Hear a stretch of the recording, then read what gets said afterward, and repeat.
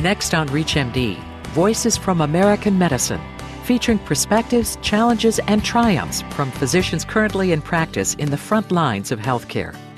Now here is the host of Voices from American Medicine, Gary Epstein. The image of the individual physician working in rural America seems to be fading from the public consciousness. While there are many such physicians currently in practice, it's getting harder and harder to work this way.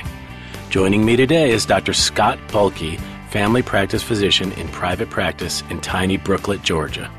Dr. Bulky, welcome to Voices from American Medicine. Thank you. Thank you for having me. I'd first love to just kind of get some input from you on your practice there in Brooklet and, kind of your background, how you got there, and tell us a little bit about what you're doing. Brooklet is a small town outside, kind of inland from Savannah, Georgia, about 50 miles or so, population roughly about 1,500. I came across it by a physician who had been in here since 1955. So the practice has been viable, once again, since the mid-50s. So when I arrived here in the late 90s, it had already been a well-established practice, but in a great little area, small town, once again, and just enjoyed the type of practice that was already existed here and thought that I would enjoy that to continue that practice on. That's great. How did you elect to get into family practice medicine? I know you have a military, a U.S. Air Force background in terms of your early training. I grew up in Jacksonville, Florida, and one of my father's good friends was a quote-unquote country doc, as they used to say back in those days in the 60s and 70s, and just fell in love with what he did and his rapport with the patients and how he was treated back then as their doctor, and he was quote-unquote their doctor, and just thought that that was the greatest thing since sliced bread. Why do you think it is that there's sort of across the country a disappearance of the family practice doc? That's a great question. I think it's on the forefront of everybody's radar right now because I'm kind of feel like I'm a dying breed here. It's long hours. We're probably low man on the totem pole when it comes to our wages and reimbursement, and it's a lifestyle that you have to want to do. Long hours, taking care of folks. There's no time clock. Things happen all the time, and you're pretty much available a good bit of the time. So I think that's a large part of it. I think some of the students coming out now have a large debt to pay, and with family physician being, once again, low on the totem pole for reimbursement, I think the students are choosing to go into more better paying specialties. It's interesting, though, because I imagine you have a different kind of job satisfaction. We do. I don't think there's anything better to get to know your patients, not only them, but their families, and see the interaction they have with their families and what it entails. Seeing folks from when they're young, from all ages, from 2 weeks old to 102 years of age. It's a wide variety. You never know what you're going to see that day, and that certainly makes it interesting. Also makes it sometimes very trying. Tell us a little bit more about your practice itself. So are you seeing mostly, Medicare, Medicaid patients, people with less means, or is it small town in a more romantic sense that we often paint in not a Marcus Welby kind of thing, I guess, if that's what you're trying to say. Exactly. But we see all types, Medicare, Medicaid. We see people with insurance. We see people with no insurance. We purposely try to keep our fees very reasonable, so the ones who have to pay out of pocket, I think it's very feasible for them to see us. We try to take cost into consideration, especially now with the way the economy is and our use of our medications and things of that nature. So we see, once again, a wide variety of insurance, paying out of pocket, once again, Medicare, Medicaid, but also, all types of ages, and all from farmers to professionals and all parts in between. And when you originally got into the notion of becoming a physician, as I said before, I noticed in your background you have military experience.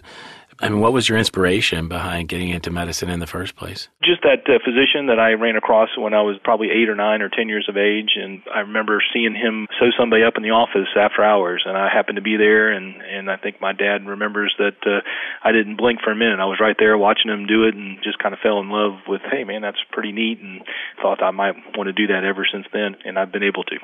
Did you actually, in your training, see active duty in the military, or were you in reserves? Or Yes, I was active duty for 4 years in the Air Force. That's how I helped pay for medical school. I went through medical school on loans, and then about 2 weeks before I was to graduate, they go into the loan office or the financial office, and they tell you how much you're going to owe for the next 10 years. And then the next week I got a package from the Air Force that if you joined up, we'll pay all that off, and so I signed up. That's great. I think it's becoming, as you know, a real issue, the cost of medical school and how some of our best and brightest talent manage to fund it and get through that process. And the military is becoming certainly a growing option. No question. And it was 4 years, and it paid for all my schooling. So I shook hands at the end of my 4 years and called it even and moved on. If you're just tuning in, you're listening to Voices from American Medicine on ReachMD, a channel for medical professionals. I'm your host, Gary Epstein, and joining me today from Brooklet, Georgia, is family practice physician Scott Boelke.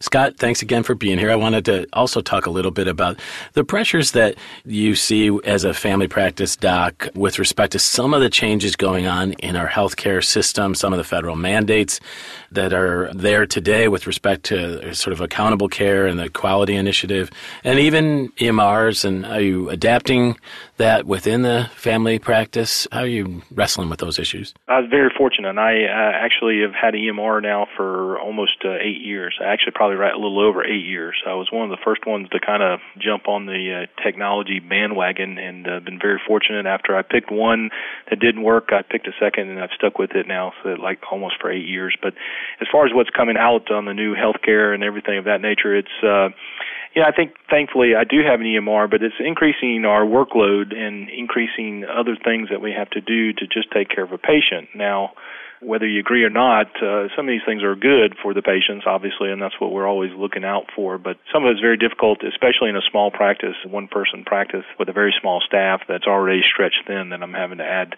more things to do when we're already at full capacity or probably over capacity right now. Are you finding a lot of patients are using the EMR? We use the EMR. We don't let the patient, at this point, make appointments or anything of that nature. I'm kind of a little unique situation because we have an office where you can walk in.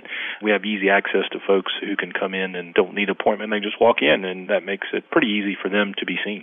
Tell me a little bit about how you might talk to a young physician today that is considering your life's work, the family practice role versus a different kind of specialty area. I mean, how would you inspire and sell that to some of our listeners? That'd be a tough call there. I always come back to the relationships I have with my patients. If a young physician, he or she really would enjoy that, would really find great satisfaction in that, then I think it's certainly an opportunity for them.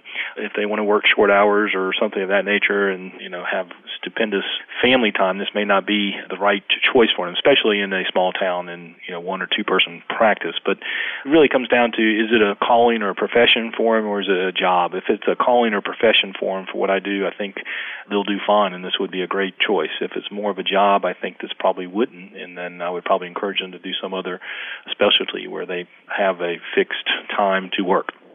Are you seeing the role of physician assistant in sort of small-town America, or is that more of a phenomenon in, larger, more urban areas where you have the sort of Walgreens, CVS phenomenon? I think it's more prevalent in those areas because I think everybody wants to, live in the bigger city or metro areas where they have access to lots of other things.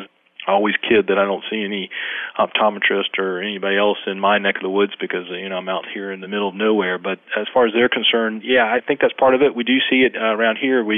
I'm close to a major university that has a school for nurse practitioners, and we do see them used in our area. So when you say you're close to a major university, how close, and is there a hospital there that you send patients to? Is that the closest? Yeah, there is. It's about 10 to 12 miles from me. So it's not too far away. It's home of Georgia Southern University, which is Statesboro, Georgia. We do have one hospital there with probably 50, 60 physicians on staff from the surrounding areas.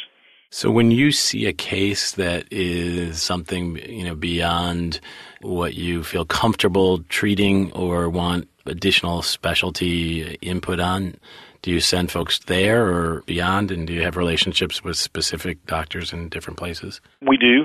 We do send some there. We don't have all the specialties covered, but our closest, referral center would be Savannah, Georgia, which is about 60 miles from us, and have pretty much all the specialties that you will need to take care of. Mostly adult patients or pediatric patients have to go probably to the Medical College of Georgia, which is about 90 to 100 miles in Augusta, Georgia. I think a lot of our listeners who aren't as accustomed to dealing with a small family practice in a rural area would love to get you to paint them a picture of what's a typical day like. I get up in the morning, I go to the hospital, I round all my patients at the hospital. I come back to the office and see, a full load of patients throughout the day from basically about 9 to 6. And then I usually return back to the hospital just to round and see if anything's changed on the patients that I have in the hospital, and then home thereafter. So it's a pretty good 12-plus hour day.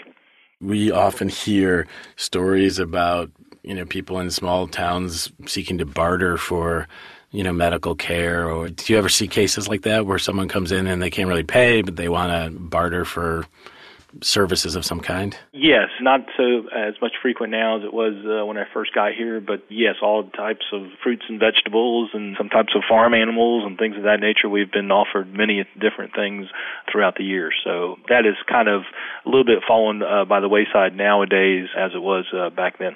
Is the sort of recent downturn in the economy hurting? Are you seeing that really hit the folks in your community? It has. A lot of the home construction types of people have been hit, and a lot of the bigger companies around the surrounding areas have cut back. So it definitely has affected, our patient population. And what I see is that mainly that they're avoiding, kind of procedures like colonoscopies and things of that nature that are not absolutely necessary, but more of a screening type of things because of the cost. And I think we won't see the true relevance of this economy as far as our healthcare probably for another few more years because of some of these people just not doing such things as screening procedures, and we may catch these cancers too far gone down the road a little bit. I love hearing you describe, what you do and the fact that there really isn't a typical day and the kinds of patients that you serve. It's obviously quite an important role. Do you have a transition plan? I mean, what happens after you're done there or you're tired of doing it and you decide to retire? Well, good question. I don't know. I haven't, I think about that, but then again, it's just a day-to-day kind of thing. The only hope would be, I guess, to maybe cut back and have somebody, take my place full-time when I get to a point where I'll be able to cut back. And the physician that I took over did do that, was able to cut back to a couple of days a week and still get the enjoyment of taking care of his regular patients, but yet not having the complete responsibility of running a private practice. So that's how I look at it and see it and hope that it could come to that. But healthcare and where we are in 10, 15, 20 years from now certainly may be different than it is. All in all, would you rather be trying to play in the outfield with the Atlanta Braves minor league organization, as I saw in your bio? Yeah, apparently I was fortunate enough to have an opportunity after I played at the University of Georgia and enjoyed it thoroughly. Those long bus rides did get to you after a while.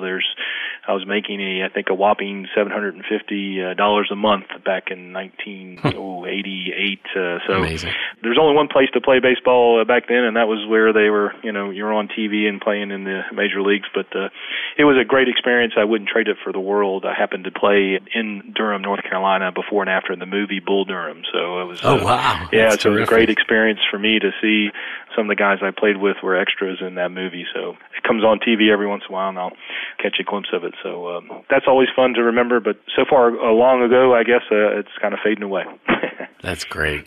As the name of our series, Voices from American Medicine, sort of suggests, we're trying to give voice to doctors from all over America. And I guess I'd ask you if you had anything you'd like to share with respect to your voice to our physician listeners from across the country. I guess the one thing I learned, and I've been doing this 16 plus years now, is that we always get caught up in our day-to-day taking care of our patients, but I always try to come back to do what's right for the patient. If we can stick to that, I think you probably can't go too wrong by doing what's right for each patient. And sometimes with insurances and government and all these obstacles that we have to overcome, that sometimes can be a very difficult task. But if we always try to keep that in mind, I think we always do well. What a great message. Terrific. I would like to thank my guest, Dr. Scott Bulky, a family practice physician from rural Brooklet, Georgia, as well as the Medical Association of Georgia for nominating Dr. Bulky to appear on the program today. Dr. Bulky, thanks again so much. Thank you for having me. You've been listening to Voices from American Medicine on ReachMD, the channel for medical professionals, featuring perspectives, challenges, and triumphs from physicians currently in practice on the front lines of healthcare. Voices from American Medicine is hosted by Gary Epstein.